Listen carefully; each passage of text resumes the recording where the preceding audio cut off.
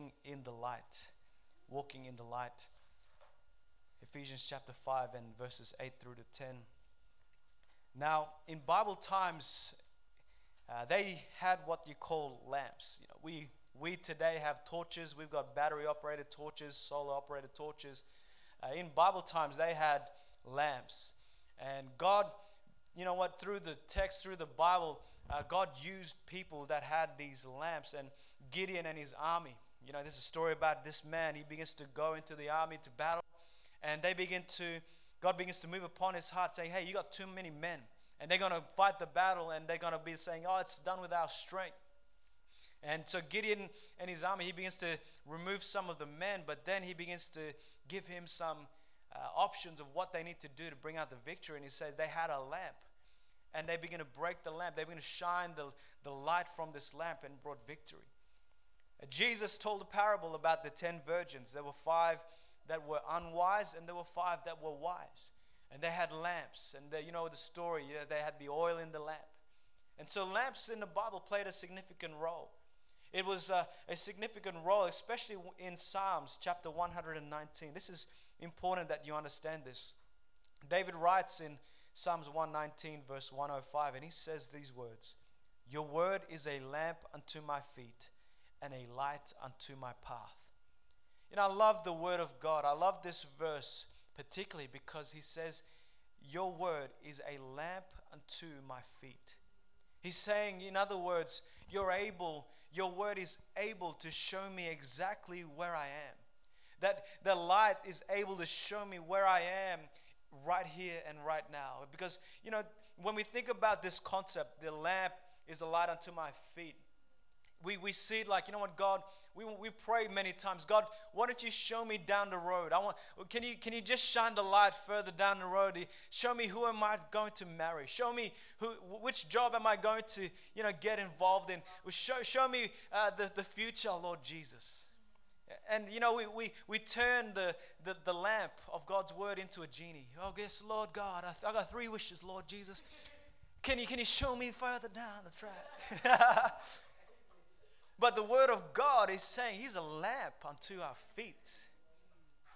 God is saying, hey, I'm a lamp. I'm showing you where you are. In other words, God doesn't reveal your destination. He reveals the direction. It's like, oh, God, you're showing me. It's like God's like, no, I don't want to reveal destination, the purpose there.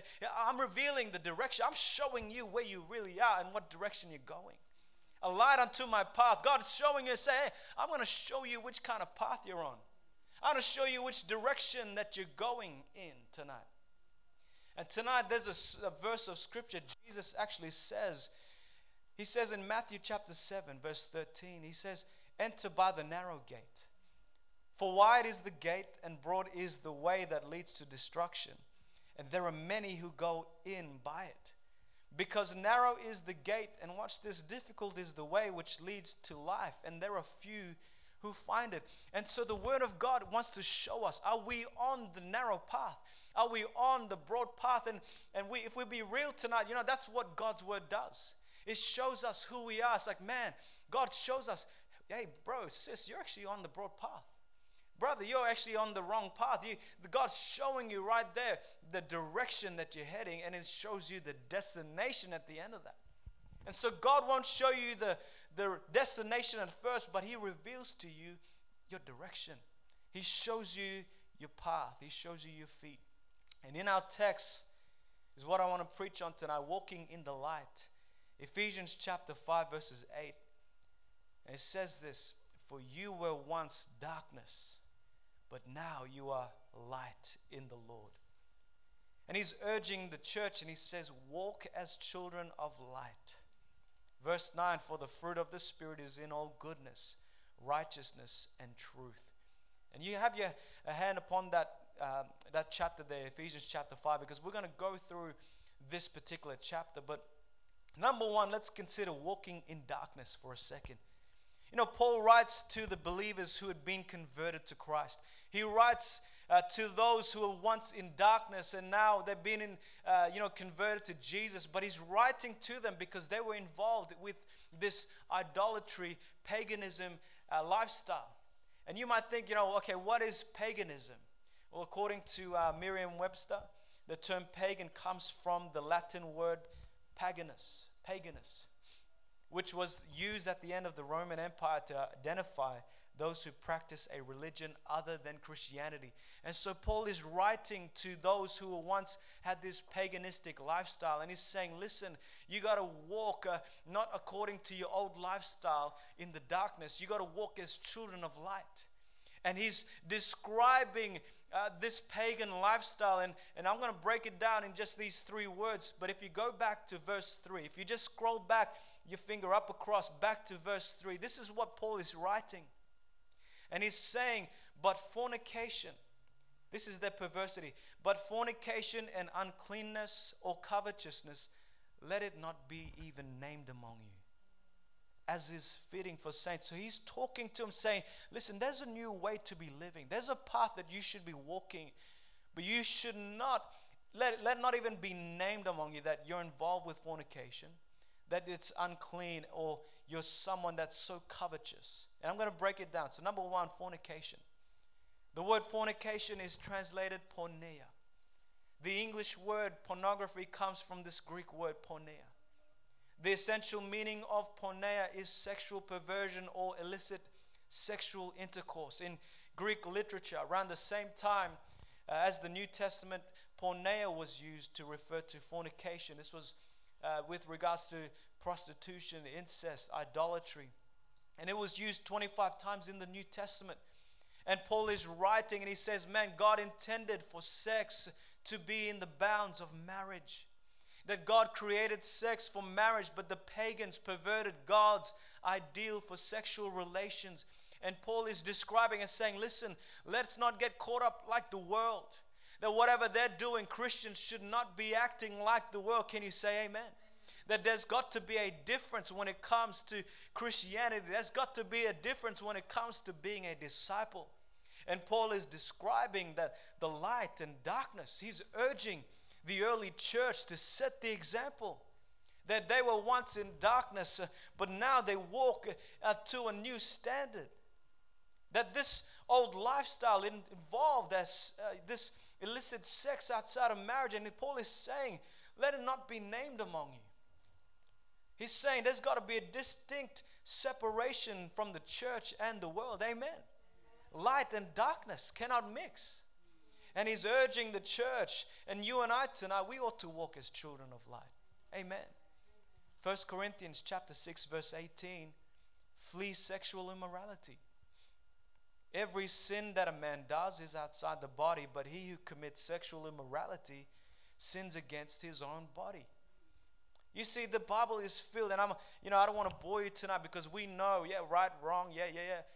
But really, it's a reminder that, the church needs to understand this.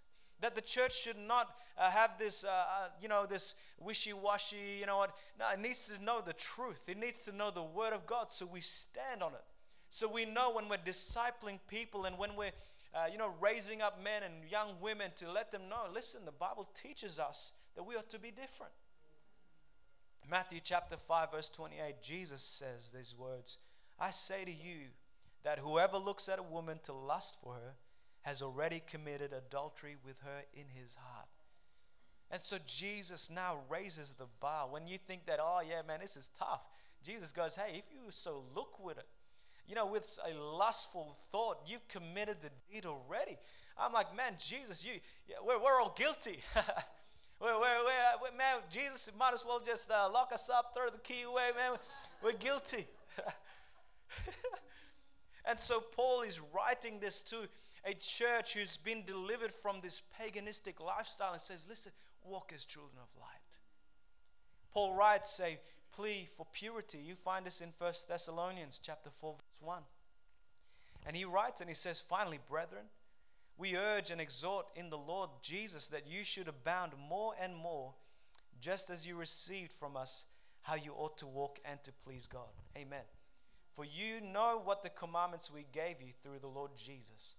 For this is the will of God, your sanctification, that you should abstain from sexual immorality, that each of you should know how to possess his own vessel in sanctification and honor, Verse 5, not in the passion of lust, like the Gentiles who do not know God. Amen. So here it is. God is through His word is saying, listen, we should not be like the Gentiles who don't know God. We know the commandments. We know this is the will of God to be holy, but we must be considerate. We must understand the word of God that teaches us. We must walk as children of light. Colossians 3 verse 5 says this, therefore put to death your members, which are on the earth, fornication, uncleanness, passion, evil desire, and covetousness, which is idolatry. You see, all these things that were just mentioned, it is an idol to people. That the scripture tells us all of these are idolatry, and God is saying, you shall not have any idols. You shall not worship any other God. But yet people have now put fornication, uncleanness, passion, all these things. They're living for these things. And it's become idolatry. And the second word, so we've got fornication. The second word that Paul describes the paganistic lifestyle is uncleanness. The word right there in Greek is akatha. And it's a definition is this, uncleanness is impure motives, both in the physical and moral sense.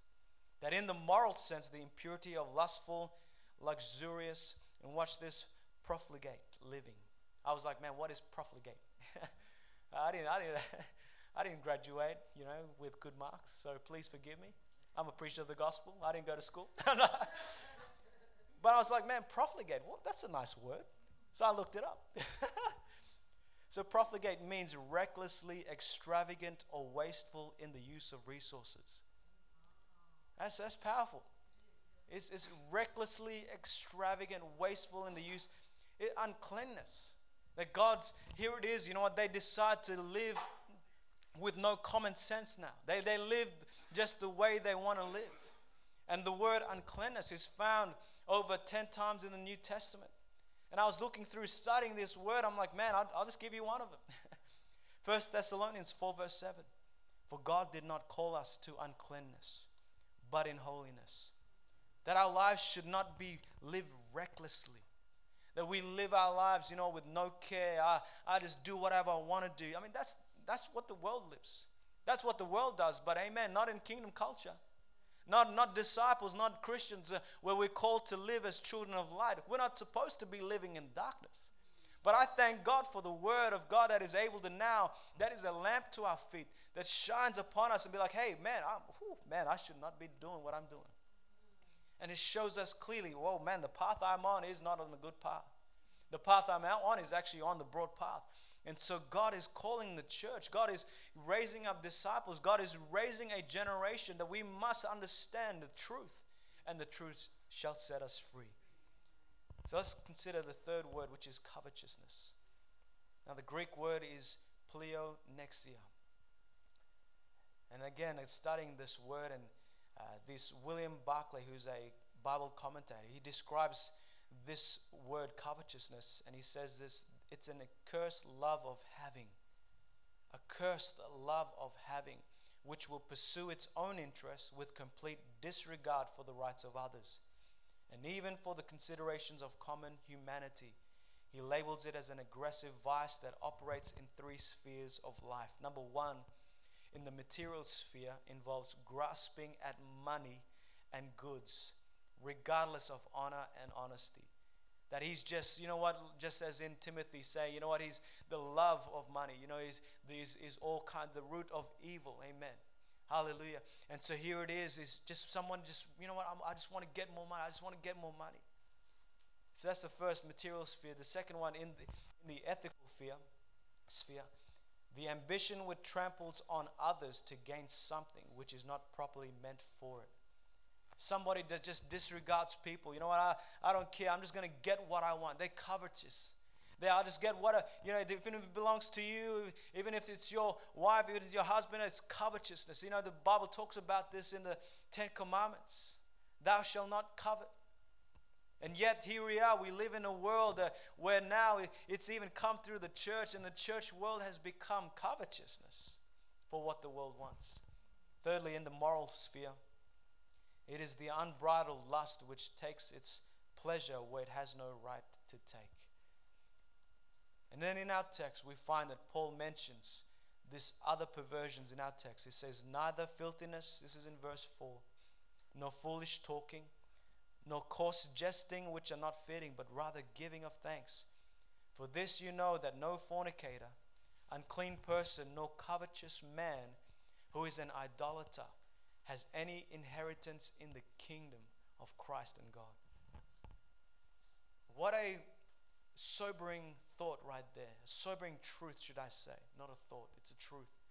That no one person who is involved in fornication, who is unclean, who lives recklessly, no covetousness, he won't enter the kingdom of heaven. And it says in verse 6, let no one deceive you with empty words, for because these things the wrath of God comes upon the sons of disobedience. Verse 7, he closes his story, his case, and says, don't be partakers with them. That we ought to be people that say, you know what, hey, listen, if you're going to be walking on that path, I'm not with you. I love you, but I'm walking upon this narrow path. So let's talk about, secondly, the Christian walks in the light. Christian walks in the light. Let me give you a revelation. Not every person who calls themselves a Christian is a Christian. Not every book in the Koorong Christian bookstore is Christian. Amen. You come across people, I'm Christian. But you see, you know what, you match their life and according to the word of God, and you see all these things at work. They fornicate. They go out to the nightclubs. They hook up with Shikashi Kwancha. They hook up with her, and then they find another relationship, and they hook up with so and so, and say, I'm a Christian. I'm a believer. I love Jesus. What Jesus says, you know them by their fruit. You know them by their lifestyle, their character. That they're not walking according to the word of God. They're according to the world. Amen. Romans 12 verse 2. And do not be conformed to this world, but be transformed by the renewing of your mind, that you may prove what is that good, acceptable, and perfect will of God. Amen. We don't walk according to the world. Can you say amen? We walk according to the word of God. And so just as we went through these three words that describe the pagan lifestyle, Paul uses three other words for the believer. In verse 9, he says the fruit of the Spirit is in all goodness, righteousness, truth. It's amazing how the Bible gives us truth. Number one, goodness. It means one's goodwill, or more literally, this good spirit. This is what's translating from the original text. It means one who has a good spirit towards another. That he's walking in as children of light, and he's kind-hearted towards other people. He's now, he's not using his words to, kill people. He's not trying to tear them down. He's got a good spirit, talking about good character. Secondly, Paul uses the word righteousness. Amen. 2 Corinthians 5 verse 21. For he made him, talking about Jesus, who knew no sin, to be sin for us, that we might become the righteousness of God in him. You see, we're not good on our own self. We need Jesus Christ in our lives, that he becomes our righteousness. And then the third word he uses is truth. Truth, which marks this harmonious relationship with the mind and with God's word, that we begin to do and live according to Romans 12:2. I'm not going to live according to the world. There's this truth that comes to my mind now, gives me the ability to walk according to the word of God. I'm living a transformed life. I'm not living according to the world like what everyone else is living. And then Paul closes in verse 11. He says, have no fellowship with unfruitful works of darkness, but rather expose them. Brother, sister, can I encourage you tonight? Can I urge you tonight? Listen, the enemy is seeking to steal, kill, and destroy. And I'm telling you, he's coming up against the brothers and sisters. And I'm telling you, as I'm beginning to write this message, I felt so sternly in my heart that, Jesus is coming back. And he's looking for disciples, for men and women. He's coming back for his bride. But is he going to find his bride having a one-night stand? Is he coming back and he finds you, in bed with someone else? And this is a call, this is a sobering reminder to bring the truth of God's word, to say, God, shine it upon my life. Shine it upon, let us live, let us have this clear understanding that this is the doctrine of the word of God. That our life isn't just based on opinions of people. Our life isn't based upon, tradition. It's based upon the word of God. And so God's word shines upon our life, on our path. And He says, oh, listen, you know what? You're on the right path now. You should walk as children of light. And He says, you know what? Don't have fellowship with the unfruitful works of darkness. Don't get involved with the lust. Don't get involved with fornication. Don't get involved with that. He's encouraging you, you know what? Don't be unequally yoked together with unbelievers. 2 Corinthians 6:14. He says, for what fellowship has righteousness with lawlessness? And what communion has light with darkness? You see, there's a difference. It can't mix. But when you accept Christ in your life, hallelujah, as you begin to accept this wonderful saving grace of Jesus, and it opens your eyes to now the darkness that you were once involved in, that now there's this renewed sense of gratitude, this renewed sense of joy. It's like, man, thank you, God, I was once chained. God, I thank you, Lord God, that my eyes are now open and I'm aware that I was once in darkness, but I'm now in the light. And Jesus now tells us as His body of Christ, to you and I as disciples, listen, Matthew 5:14, you are the light of the world. A city that is set on a hill cannot be hidden. Nor do they light a lamp and put it under a basket, but on a lampstand, and it gives light to all who are in the house. So let your light shine before men, that they may see your good works and glorify your Father in heaven. 1 Peter 2:9, and I close. But you are a chosen generation, a royal priesthood, a holy nation, His own special people, that you may proclaim the praises of Him who called you out of darkness into His marvelous light. You see, we must forever be grateful that we can proclaim the wonderful goodness of God, the one who called us out of darkness into His marvelous light. Amen. Every head bowed and every eye closed. God loves you tonight, and He wants to remind you, what kind of lifestyle are you living? And you know what? God is trying to reach out to you and say, listen, it's time to grow. He's writing to some of the churches.